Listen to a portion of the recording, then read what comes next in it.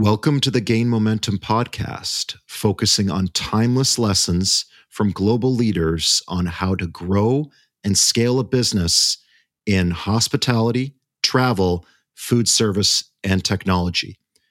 I'm your host, Adam Mogilonsky, and I'm here with my special co-host, Michael Cohen. How are you, Michael? I'm great. Thanks. I'll do my best to hold up to the high standard of our usual co-host, but thank you very much.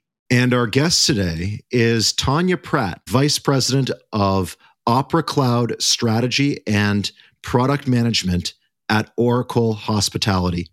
Tanya, how are you? I'm great, Adam. How are you guys? Fantastic. We're going to dive right into our first question. Of course, we're focusing on timeless lessons. And our first question is, Tanya, when it comes to scaling a business, what is the single piece of advice you would give entrepreneurs from your perspective as a professional in hospitality technology? Excellent question to lead off with. But as proud Canadians, should we put it into the universe that the Toronto Maple Leafs win the Stanley Cup this year? I feel like that should be something that we put out there. Except if you're a Montreal Canadiens fan. Sorry, Tanya, to be fair. So, but just for our listeners here, as a little aside, we are all Canadian on this episode. Yeah, very good. But back to your question, and thank you for that. So I would, I've been in this industry not quite in my entire life, but my entire career. I fell into it accidentally. It was a summer job that was just going to pay the university bills. 30 years later, here we are. It's an industry that raised me. It's an industry that I love, and I can't stop talking about it. And so this question is very, very important because through all my years, even being on the hotel side of things, I always sort of connected the most to those that came in knowing the industry. And I think that is probably the number one. And it sounds so simple, right? Know who you're talking to. But I think everybody thinks that they know hospitality because they're a traveler. I made a reservation online. I checked in. I stay in a hotel. I checked out. What's the big deal? I know everything there is to know about it. And so often there's that kind of a preconceived notion that the industry is known. But there's a lot of nuances to it, right? It's an industry that's built on service. It's an industry that's built on frontline users interacting with the guests and trying to deliver the brand message, essentially being the essence of the brand. They're dealing with their guests every single day. And so probably the most important piece of advice that I ever give anybody that wants to sort of I'm going to develop something for hospitality is know the industry, know the pain points, know how to help them win. It's not like every other. It's not like the airline industry because hotels don't kick people out of the hotel when they get to a destination. There's subtle differences. And that, to me, I certainly found a best way for somebody to win is to know who it is that they're talking to, know who it is that they're dealing with, and understand those nuances that are specific to the industry that they're trying to enter. Really good point, Tanya. What many people have talked to us about while we've done this process and meetings, leaders like yourself, Adam and I and others at our organization say the same thing. It's an industry about people. Yes. And understanding coming in and doing the research and obviously having relationships. It's a relationship business, yeah, both at the commercial side and also I think what you're to concur or to amplify what you're saying, it's about relationships. It's about relationships. It's about the hotels know that the expectations that are set upon them by the guests that they service. And so they have the same expectations of the partners that they're going to do business with. And when those service levels are not provided, it's immediately well, I need to do this for my guests. Why isn't somebody else doing it to me? And that is where I think it becomes even more important. And I know every industry will think that they're special and they're unique. Granted, they could be right. But what I know to be true about hotels, Michael, as you said, it's built on people, based on people, and based on service. And because majority of that service is actually delivered by somebody for whom it's likely their first job in the industry. Right? Front desk is very few people that it's I've had a 30-year career at the front desk. Maybe it happens, but that's not usually the case. It's you go in there, I got to put in my time, 12 to 18 months, be yelled at because, it's raining and the room is not ready, or all that kind of stuff.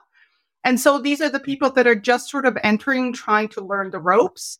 but they're the ones with whom that service promise first needs to be executed on, right?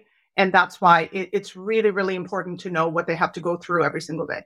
From the perspective of a technology vendor who has not had 20 years experience working at a hotel, what's the fastest way to learn? Fastest way, go and see. Go and, ask a hotel down the street if you can lurk behind the front desk for 3 to 4 hours. Experience it from the inside. And I think that is the best way to know what is the right thing to do, is if you can figure out how to, how they communicate and operate from within. What does it take to get somebody that is new to the industry, that has come in, their first job is at the front desk? What sort of training do they need to go through? What are the processes that they have to follow? What do they have to deal with on a regular basis, right? And when the guest comes and says, I'm trying to check in, I know you told me not to come till 3, but here I am at 1 and I'm really tired and I have 5 kids with me and their room is not ready. What do they have to do in order to accommodate those requests? And so I encourage everybody, even here within Oracle Hospitality, is like, go and see what actually happens down there in the trenches. I think it will be eye-opening. Back to what I said earlier about people thinking that they know the industry because they've stayed in a hotel or, flew on a plane or they were at some sort of a campground. It's very different from within. There's a lot that goes on. It's a 24/7 business. The doors never close. Sometimes the systems go down, but you still have to check that guest in. And so there's a different kind of energy and vibe that happens in the hotels. And I would say, for anybody that's been in the industry for a long time, it's really addictive. And that's why I think a lot of us never left, because when that adrenaline starts flowing in a 24/7 business like that, it's really, really captivating on so many levels. I've never actually heard someone describe a hotel or working at a hotel as addictive, but I'm going to give that a lot of thought. Okay, on to our next question. Tanya, what are some of the common pitfalls or failures you have witnessed that business owners should look to avoid when scaling their business? Probably one of the biggest lessons learned from me when I moved from a hotel level into like an enterprise and a corporate entity is that you're elevated up and you now get to see the big picture. But not everybody gets a chance to see the big picture or care about the big picture. For them, it's like my day job. How are my processes going to get impacted? But whatever change is happening, and that change could be expansion. It could be going from, 5 hotels to 100. That change could be implementing new technologies or a new process. People are very ingrained and emotionally attached to the process that they have to follow every single day. And so if we don't pay attention to that, if we don't sit there and listen and involve those that have to do the doing in whatever decisions get made, not every single one of them, but for those that are going to impact them, it will not be successful. And so again, for me, many, many years ago, it's like, well, this is the right thing to do. Big picture. You put it down, hand it over to operations to execute. And it's like, this is the stupidest thing I've ever heard. Whoever thought of that? This is like going to bring our checking process down to a halt. And so the moment that we kind of pivoted and changed the process by which some of these kind of projects came to life and involved those from the ground up that have to do the doing every day, got their buy-in, made sure they had some skin in the game, the initiatives became that much more successful, no matter what they were, either technology, some sort of transformation, or expansion from an overall business perspective, new business model and whatnot. Interesting, because one thing you mentioned that is very well put in general is that there's a cascading effect when something is dropped into the machine. Either it's revision, expansion, new technology, as you mentioned, the many various inputs that could happen.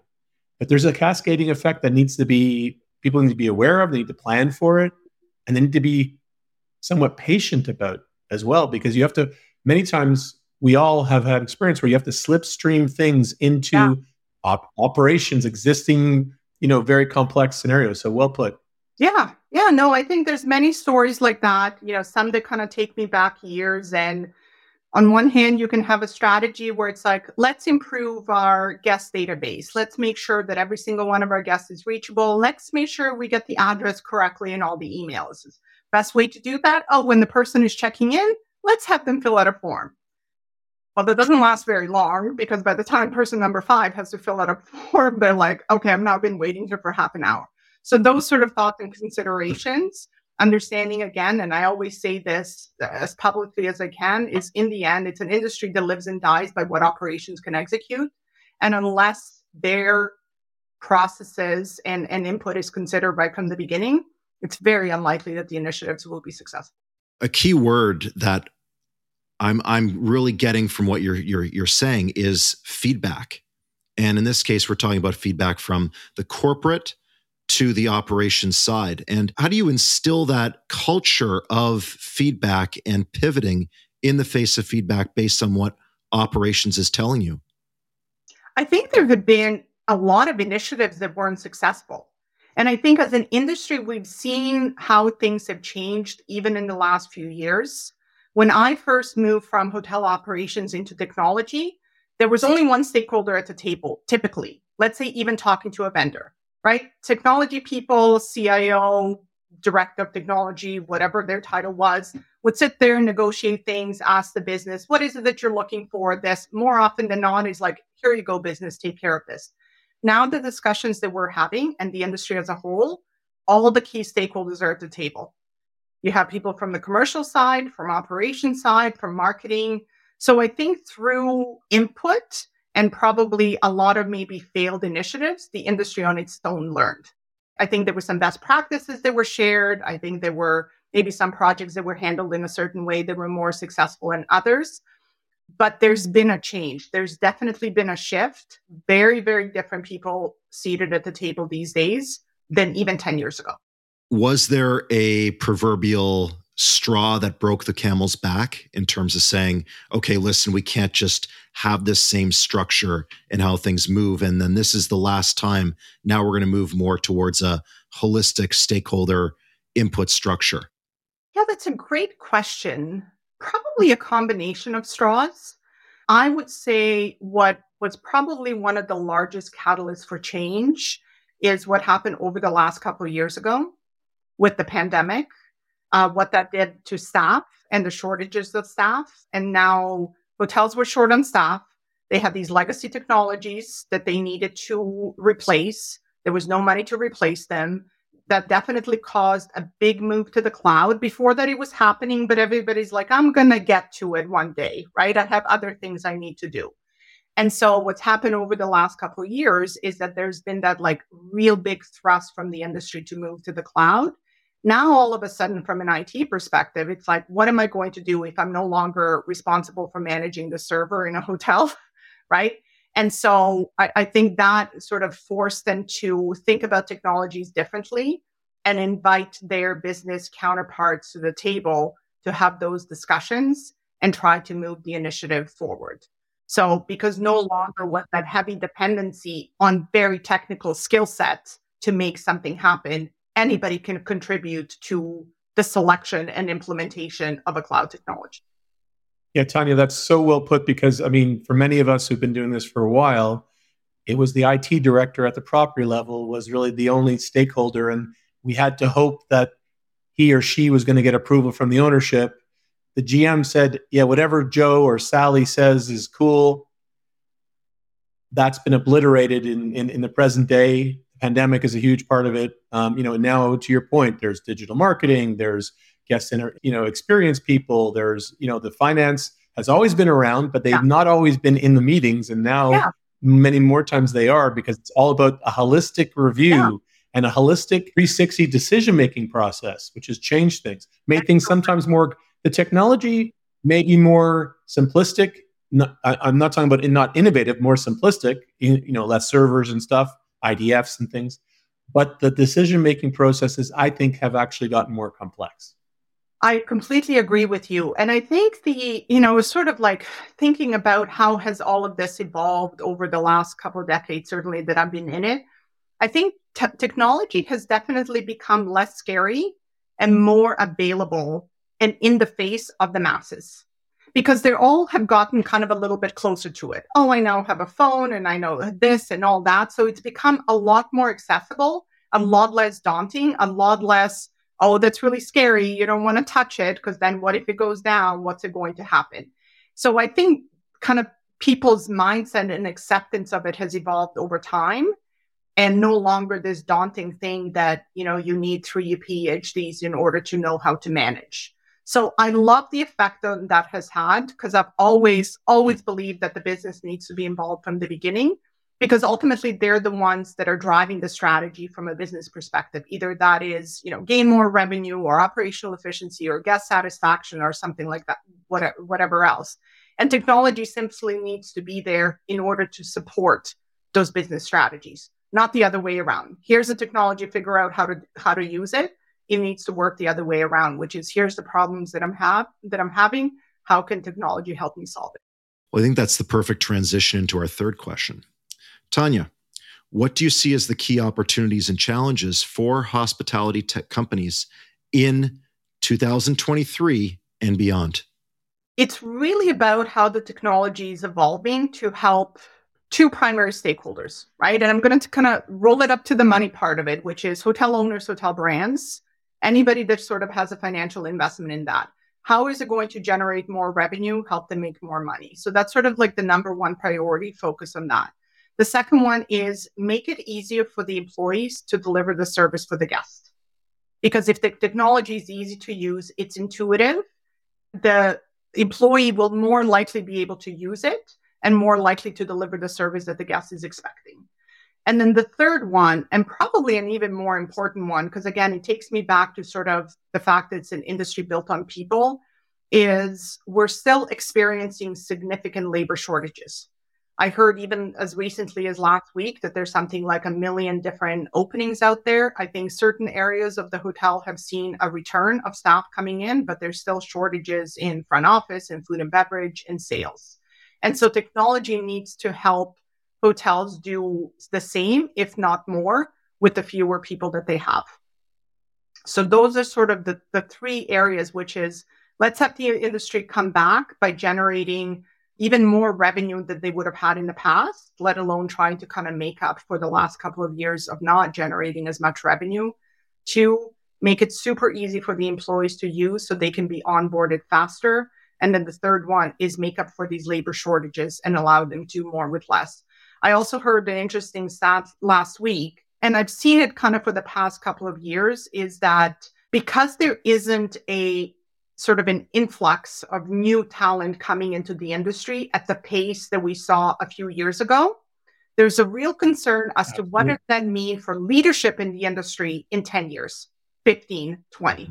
Because you need to put in the time, you need to go through the rigor and the discipline and the grind of the regular kind of day-to-day as a young person in the industry or as a new person in the industry, not necessarily young, in order to be in position to lead then the future new entrants into the industry at some point in time. And so, and only few people make it that far, right? For some, it's like, yeah, this is not my thing. It's not my vibe. I'm going somewhere else, some other industry. Maybe oil and gas is really exciting for me, whatever it may end up being, right? But for those that do stay, and even if it's that is 10, 15, 20%, if the sort of the taps have been turned down, if there isn't that influx, what does that mean for the industry in the long term and the kind of talent that we need to grow and nurture in order to keep things going a generation from now? That's, again, super important to highlight. Adam, we've talked about it. Other people in our organization and many people on this podcast have talked about where's the next generation. Of course, there's some people coming, but because of the pandemic, because people, it was a challenging, this particular industry was hit maybe more than others. Yeah. And people either vacated, went to other positions, or they just got, their flow moved somewhere else. Where's the next generation? And encouraging, mentoring, brands making specific initiatives and programs, hotel ownership groups, vendors making specific inroads, into that, enticing in some ways, whatever that means, the next generation into hospitality. Technology and hospitality is super mission critical right now. As an industry, the entire industry kind of needs to react to that, right? It can't just be sort of pockets here or there. And I'm not sure to what extent that's necessarily even being realized. It probably is, right? It's just that there isn't kind of a really, really big discussion about it. You hear about it everywhere. Everybody sort of talks about the labor shortages, but to an extent, it's also different companies that are competing for the same talent. And so what is it that they're putting in front of them to not only get them in, but keep them?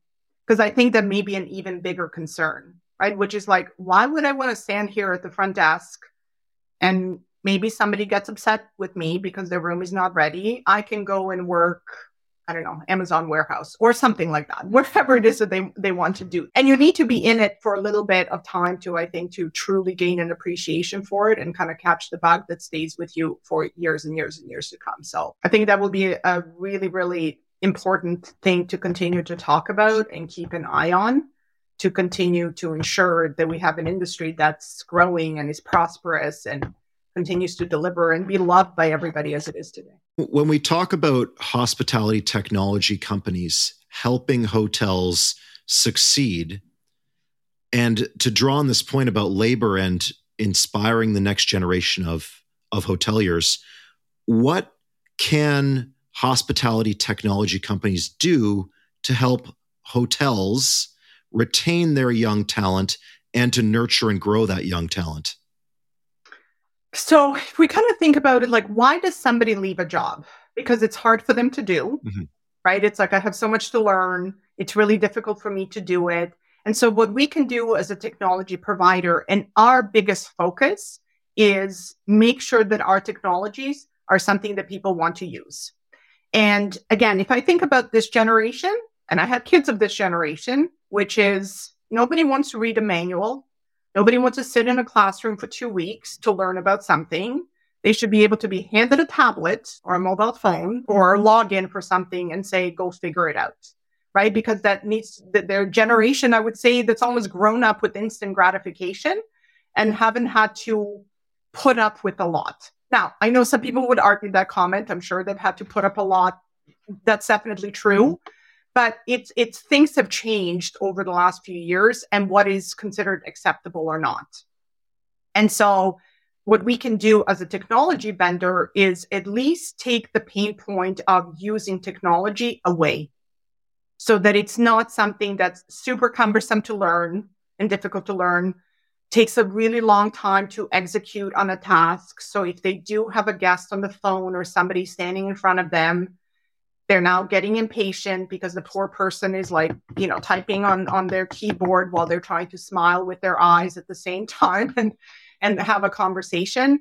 Make the technology not be painful for them. As far as keeping them, I think there needs to be a sort of a conversation again as to why somebody enters the industry in the first place. What is it about that it's appealing? I don't think that I necessarily entered hospitality because I was excited about the hospitality tech. I didn't even necessarily know that was a path one could take, right? That just ended up being something that's just a lucky coincidence, I think. But I think if we continue to sort of focus on who uses our technology and think about our development efforts from their perspective and making sure that everything is looked at through the lens of those that are going to be using it for their day job and have to perform the same task 10, 20, 30, 1,000 times per day, then at least that part of their job will be easier. And then everything else kind of needs to go along with it. And I know there's training programs and many, many different things that hotel companies do in order to show their loyalty to the employee, and therefore the employee have loyalty towards them.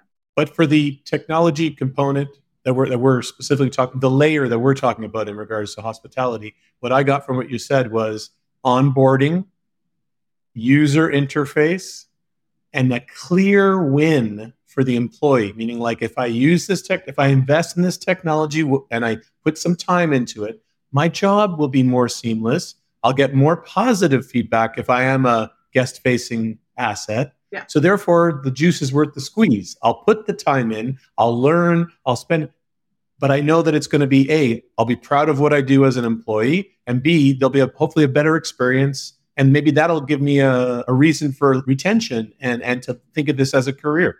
Yes. And I think you said a key word there, Michael, which is proud.